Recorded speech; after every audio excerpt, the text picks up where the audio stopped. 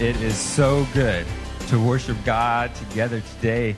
He is holy, and He is in the house this morning, and it's great to be with you all. Thanks. Amen. Everybody on the live stream, hey, give a shout out to the live stream. They're there. They're watching. We're glad you're here, live stream. Everybody in the house, glad you're here. My name is Neil. I'm the adult and family pastor here. Welcome to FBC this morning.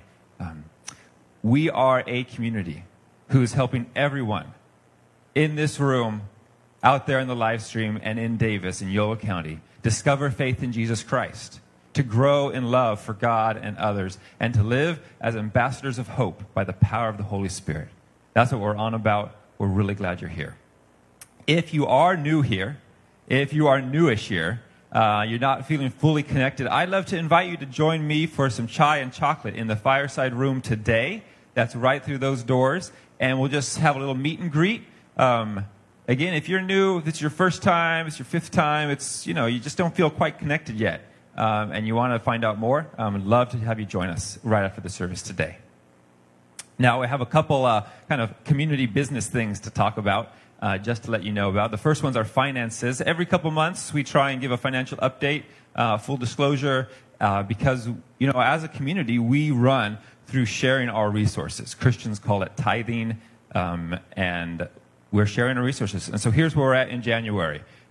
You can see the numbers here. So bottom line, we're just under over budget, $5,869. And the staff and the ministry leaders at our church are doing their best to keep costs low. But there's been a lot of stuff happening in January with Alpha and some retreats and our perspectives on World Missions Course and benevolence giving to people in crisis. And so we just thank you for sharing your resources with our whole community, and invite you to continue doing that. That's our financial update. The main thing I want to tell you about is Ash Wednesday. Ash Wednesday is this Wednesday, and we're going to have a joint worship service Wednesday night, 7 p.m. at UCC, and you're all invited. Ash Wednesday, it marks the beginning of Lent, which is a 40-day journey towards Easter. And Christians throughout history and around the world, we're invited to step into that journey. It's molded around Jesus' 40 days in the wilderness, tempted. And just like Jesus has this journey through challenges and life and following God, so we have a Jesus-shaped journey of our own. And Lent embodies that. One of the reasons I especially love the Ash Wednesday service is because it kind of centers me in the midst of our culture. Just like our culture, sometimes I think I am the greatest person around. And just like our culture, sometimes I think I am no good and I'm worthless. And Ash Wednesday grounds me in my proper proportion to God and to others. And it says, I'm neither the best nor the worst. I'm being saved by Jesus Christ. And I'm on this road. And it gives me this hopeful, convicted realism about who we are and what God is doing to save our world. And so that all starts this Wednesday. I'd love to have you join us if you're able to. That's our family business. So why don't you now take a moment to stand up and just greet the people that we've been singing with. Let them know you're glad they're here, and go for it.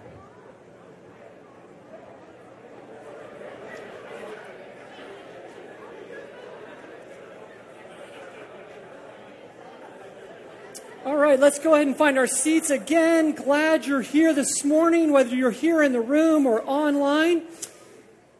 If you don't know me, my name is Steve, and I'm the senior pastor here. And right now, we're in a series called More Than Meets the Eye, where we're looking at Paul's letter to the Ephesian church. And personally, I've really enjoyed this in so many ways because I've had these aha moments, actually, as I've been studying and preaching. And I feel like there's areas in my life where the penny has finally dropped. And that's a good thing because that's exactly what Paul wanted for us in this book of Ephesians. In Ephesians, Paul essentially pulls back the curtain of this world to show us the unseen, to show us the cosmic and its interplay and its influences on our world and even in our very own lives. And so my deep hope is that we've all had these moments maybe during this series, and maybe that we would even have one this morning. so as to live more robustly by faith and not simply by sight. Now, we've all heard about the stereotypical call to the fire department for help because that darn cat has found itself up into the tree and cannot get down. And obviously, cats are tremendous climbers with those claws. But once up in a tree, house cats have this tendency to not be able to come down. Am I right, cat lovers? Right? But have you ever wondered why? Animal expert and autism advocate Temple Grandin, she has a theory. She claims that at some point, mother cats would teach their kittens how to get down from a tree. Just as they teach their young, all kinds of other things that we thought were feline instincts. Things like how to hunt or to, bury their waste or deal with prey or, approach a dog or a person, all that stuff. But her theory goes is that the very cats who get stuck in trees are the ones who are taken from their mothers before they get this lesson of how to find their way down a tree, right? That's why house cats can get up, but they cannot get down. They haven't been taught. And it's just a theory, but it seems to make sense. I mean, after all, we have scientific studies of a great deal of animal behavior and how it's much more imitated and learned than it is instinctive like we used to think. There are studies of tigers and wolves and cheetahs and birds and lizards and fish. Yes, fish, right?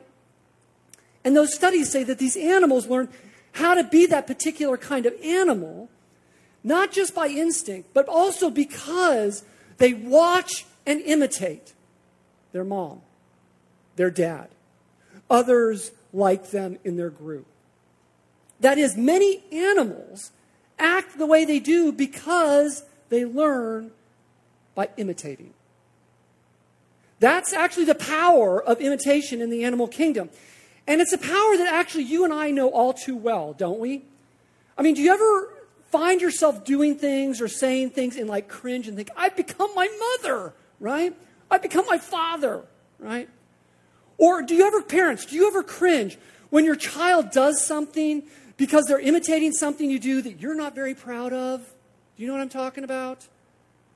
Not all of our imitation is cringeworthy. I mean, much of our imitation of parents and mentors and teachers, also factors into our success or our health and how we learn to think and do jobs and relate to others.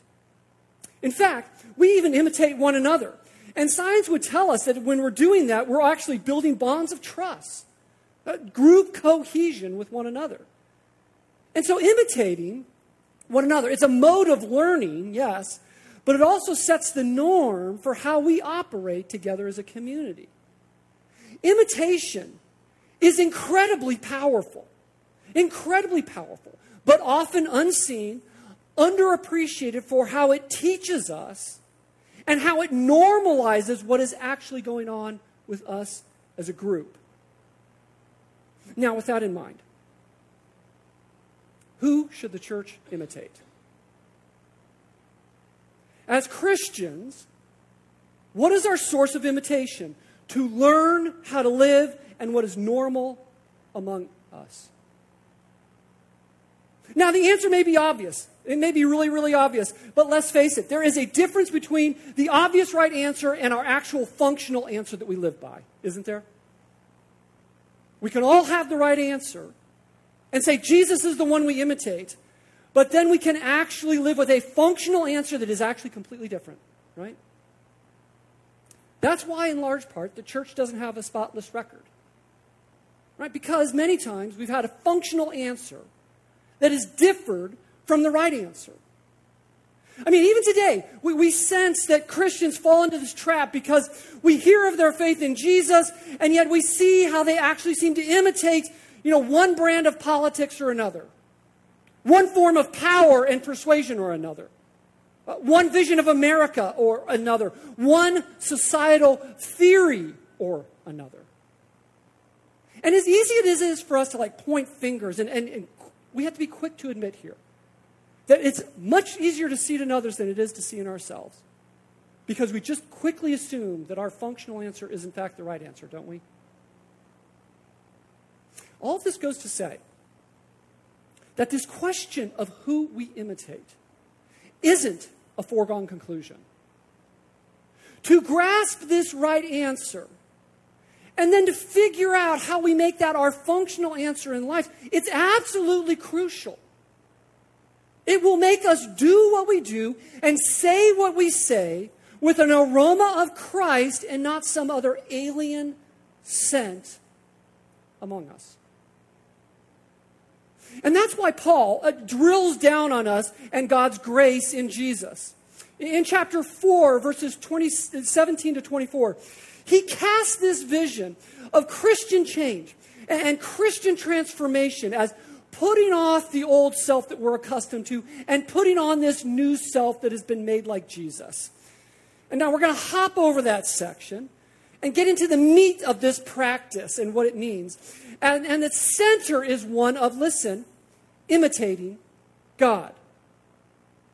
And so Paul, he's going to invite us to be imitators of God. And then he challenges us, and he's going to meddle with us a little bit in how we functionally do that in our words, and then in how we add value to people. So I want you to grab your Bible or open your Bible app on your phone. Find your way to this really powerful section in Paul's letter in Ephesians chapter 4, verse 25 to chapter 5, verse 2. If you reached for one of those blue Bibles in the chair underneath, the chair in front of you or on the tables next to you, it's on page 978. And with that section in front of us, we're going to follow along as Daniel Bjornson reads it for us. So Daniel, come on up. Ephesians 4:25 through 5:2. Therefore, having put away falsehood, let each one of you speak the truth with his neighbor, for we are members of one another. Be angry and do not sin. Do not let the sun go down on your anger, and give no opportunity to the devil. Let the thief no longer steal, but rather let him labor, doing honest work with his own hands, so that he may have something to share with anyone in need. Let no corrupting talk come out of your mouths, but only such as is good for building up, as fits the occasion, that it may give grace to those who hear. And do not grieve the Holy Spirit of God, by whom you were sealed for the day of redemption. Let all bitterness and wrath and anger and clamor and slander be put away from you, along with all malice. Be kind to one another, tender-hearted, forgiving one another, as God in Christ forgave you. Therefore be imitators of God, as beloved children, and walk in love, as Christ loved us and gave himself up for us, a fragrant offering and sacrifice to God. This is the word of the Lord.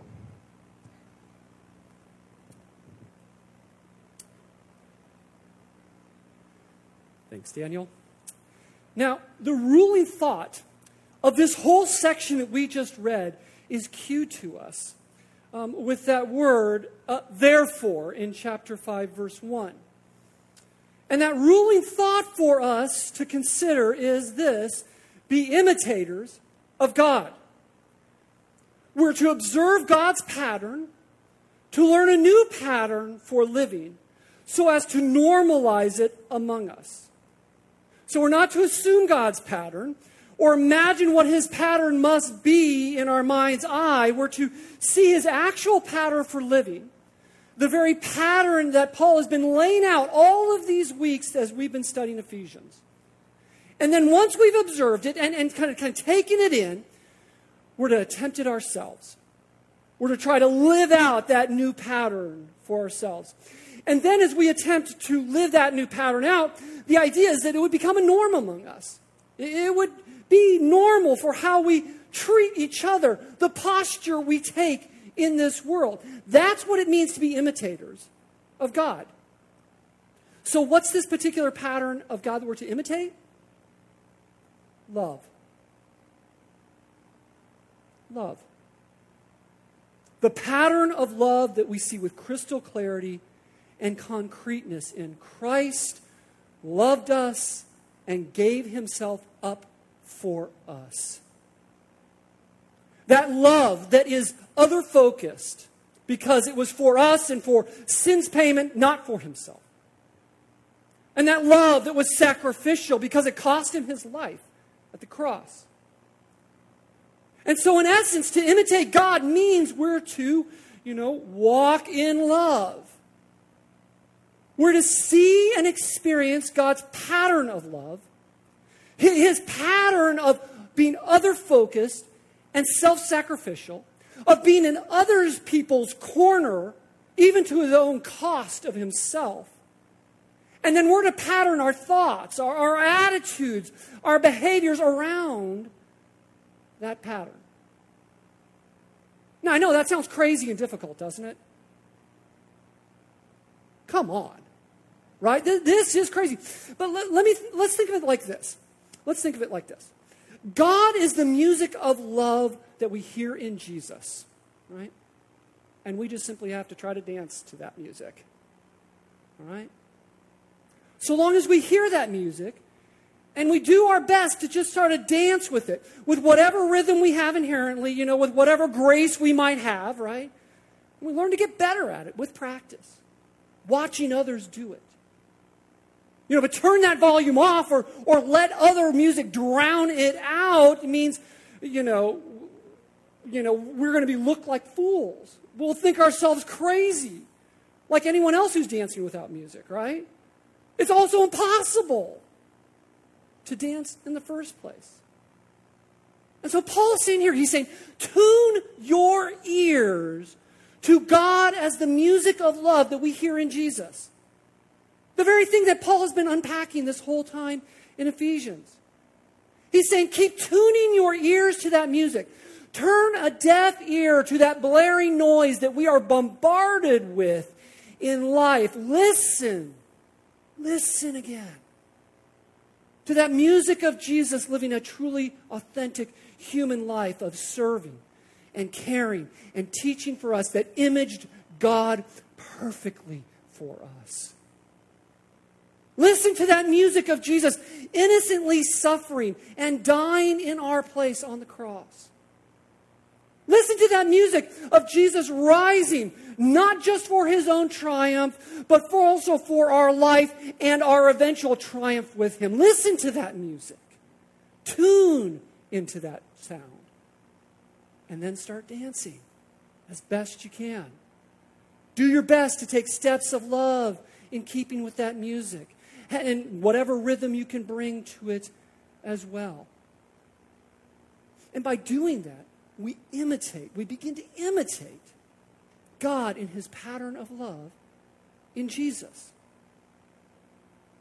Now, that's kind of a big picture here. It's kind of abstract. And so, to help us know what kind of dance moves to make here, to kind of help with what kind of rhythm that we should live with, Paul went into specifics just before this section. And I just thought here, I'm talking about dancing in a Baptist church. A little bit weird, I guess, right? Okay. You guys were thinking that too, obviously. But Paul, he begins to meddle in specifics of some of our sense of how we do life to the point that to challenge us that if we're going to imitate God or some other model, it's going to come down to some of these things. The specific dance steps, the specific rhythm, it can group it into two categories here. The first of which has to do with our words. Here's how Paul put it. Notice really carefully what he says. He says, therefore, having put away falsehood, let each of you speak the truth with his neighbor. For we are members of one another. Be angry and do not sin. Do not let the sun go down on your anger and give no opportunity to the devil. At first, we might think that this is two separate things, but of lying and anger, but both are actually connected to speaking and how we express our ideas and our feelings in words, because words have real power. That old adage of sticks and stones may break my bones, but names will never hurt me, categorically false. Right? We carry wounds from what people have said. We carry strength with us today because of things that people have said to us. Words have real power. The power to help and heal, as well as the power to hurt and harm. And so as such, to imitate God means to use words like God uses words. Let's look very particularly at what he means. First of all, it means to deal in truth, not lies. We speak what is real, not what is fake. White lies or shading the truth or conspiracy passing on won't do. Exaggerating without clear signals of it simply won't stand. We don't just highlight the silver lining around the cloud to the detriment of the dark cloud it might be surrounding. I mean, granted, now listen, we don't bludgeon each other with the truth, right? We don't practice being indiscreet with the truth because we can't isolate this from the rest of what Scripture has to say, but we speak what is true and we make our point without having to impale people on it. How's that? Because Christians have a right to the truth from other Christians. And others deserve the truth from followers of Jesus. Instead of what is lies and fake, we're to deal with what is true and real in our words. Now, for another, imitating God means specifically, we use our words carefully, especially in anger. This is not so much a command about being angry when we should be with injustice in our world. This is much more about permitting anger, but then putting boundaries around it and how we express that anger. You see, anger happens when we have a blocked need. When that need is something good like, justice or the dignity of people, that's when we have a righteous anger. However, most of the time, our needs are just that, aren't they? Our needs that we believe we personally deserve, which even taints many times the things that we think we have a righteous anger about. And as such, Paul's warning us that anger is a slippery slope for you and for me. We need to be careful. So precarious is our anger that Paul actually returns back to this and says, handle your anger well. He writes this, he says, let all bitterness and wrath and anger and clamor and slander be put away from you, along with all malice. How's that for coming back to anger? Anger is a place that you and I can easily get out of control and say things that we regret and other things that injure and wound. And how we express our anger has further implications than just that we may not appreciate or see. There's more to the eye. Because notice what he says. It can also open up a beachhead for the devil to work in dividing, disintegrating, and destroying us and our relationships with one another. And that's why Paul says, he urges us to imitate God in his pattern of love with Jesus in our words. Truthful words. Not out of control, angry words. I was inspired by this when I read a New York Times article about this young man. His name is Rainier Harris. And he went to a school named Regis, which is an academically rigorous high school in Manhattan's Upper East Side. He said this, we're going to Regis. He said, I felt immense pride entering Regis, but also great pleasure. I am no stranger to racist behavior. In middle school, I was targeted with it, as well as enduring classmates casually using the N-word. Any hope that this would be avoided at Regis was quickly proved wrong. Within the first 2 weeks there, a photo of me was shared around school by a white classmate. The caption referred to me as a monkey. At the end of my sophomore year, the school expelled a white student who used the N-word with other white friends. Right? Can you believe that? I'm sure some of us have our blood boiling right now, and rightfully so. That's why in many schools there's just an automatic expulsion, but it doesn't have to be that way. And it actually wasn't that way at Regis with some of the other students. At Regis, they took a different tact, something that they called restorative justice. Whereas there's this process of getting the victor and the offender to collaborate. I mean, it's uncomfortable for everyone involved, just as we're squirming thinking about it, right? Lots of truth is spoken, but it's done in a way to help the other share that truth without lashing out. And what was so inspiring to me was Rainier. And what he said after this. He said this. He said administrators facilitated real dialogue between me and my main offender. We talked at length over his thought process. And he even sent me a message apologizing and telling me exactly what he did was wrong and that my frustrations were valid. Also, my former friend said, "I'm sorry, Rainier. I didn't realize why what I said was wrong. I didn't know it was racist." It felt like progress, as if I actually made a difference in his life. Did that solve racism in that boy or at Regis? Probably not completely. But it was a step. And it carried an aroma like Jesus around how their words were used. And especially by Rainier. You see, we imitate God in his pattern of love with our words. So how are you doing with being truthful? Not indiscreet, not bludgeoning, but how are you doing with being truthful?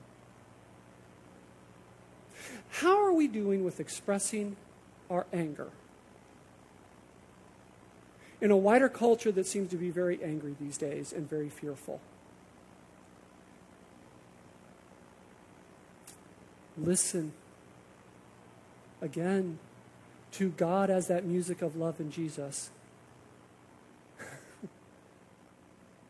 Turn a deaf ear to that other stuff. Listen to his pattern of truthfulness with you.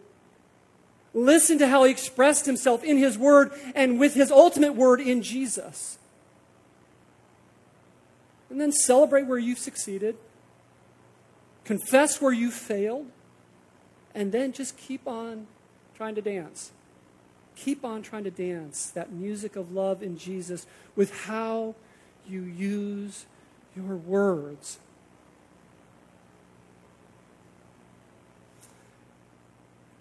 Paul keeps meddling with us. It doesn't just stop there. He adds another section to our dance of love in Jesus, this rhythm instruction in adding value to others. This is how Paul put it. He said this. He said, "Let the thief no longer steal, but rather let him labor, doing honest work with his own hands, so that he may have something to share with anyone in need. Let no corrupting talk come out of your mouths, but only such as is good for building up, as fits the occasion, that it may give grace to those who hear. And do not grieve the Holy Spirit of God, by whom you were sealed for the day of redemption." Now again, this looks like two separate ideas here, stealing and corrupting talk, but both are connected by what they do. They take away from people and diminish benefits that are due them. This is the very opposite of God's pattern, the opposite of God's music that we dance to. God loving people in Jesus is only about adding value to them by tearing down sin and building them up to be the one they were created to be, from confronting and affirming, from backing away and drawing near. And as such, to imitate God means we bring value, we add value to people. But let's take a look at how this very particularly works out. Notice what he says. For one, it means doing good work with our hands. Instead of hands that are stealing and taking what is not ours, we're to use hands that work, that contribute to people. All forms of work and stealing are in mind here. This is not just blue-collar labor. White-collar, you're not off the hook. He challenges us in our work. Are you a giver or are you a taker? Are we stealing from workplaces and schools with how we use our time? Or what work we do that we present as ourselves, we're actually scooping from someone else? Does our actual work and our actual studying steal from people? Or are we working with undivided, honest effort in our jobs and our schools that contribute to the welfare of people or their eventual welfare? And so we're to work in jobs, at home, in retirement, and in school in a way that adds value to people or will add value to people. And then Paul wants us to double down on that adding value from what we work by what we gain from our work. He says so that we have something to share with anyone in need. He wants our work to add value to people, and then the result of our work in a paycheck to add value as well by being generous. Generous to the church, to organizations that stir our passions, to others in need, and in particular, to our own church family. Instead of taking with our hands, we imitate God as givers by working with our hands to add value to humanity and to have something to share in generosity with others. And not only that, imitating God means building others up with our words. I mean, so often we use our words to build ourselves up, which actually ends up costing other people. I mean, we share about ourselves without inviting others to share about themselves, which causes them a sense of value. We make ourselves feel better about ourselves by gossiping, voicing harsh criticism, making fun that actually diminishes them. And we pepper people with our opinions to get our way or to get our benefit without actually affirming maybe their contrary opinions. And when we feel the ugliness of this, when we do, it's also ugly for God. I mean, notice it grieves the Spirit with the loss of what could be in building up His beloved people. The beneficiary of our words has cosmic implications, which are mostly out of our immediate sight. And so this is the challenge, to reverse that benefit flow with our words. Others should benefit from what you and I say and speak, not just ourselves.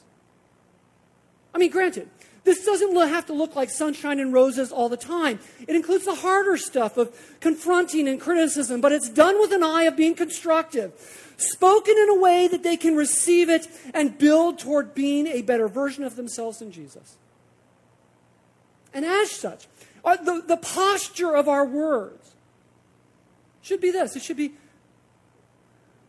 to be kind to one another, tender-hearted, forgiving one another, as God in Christ forgave you. Our words are to be profoundly constructive to others. To point that people walk away from being with us and they are better than when they first encountered us. Knowing that we see them and that we're for them. Forgiven and free from having to do anything to kind of make stuff up with us, to make up for something. And kind of a newfound strength for living a Jesus-shaped life.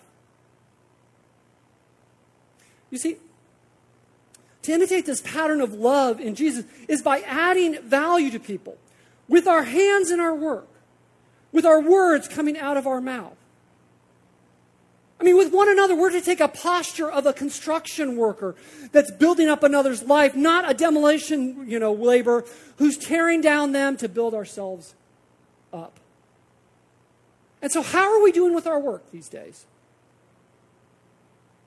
How are we doing adding value with what we say to people in the office, in our neighborhoods, here on campus? Listen again to this music of God in Jesus. Listen to the work of His hands to build you up in Jesus, whose hands bear those marks.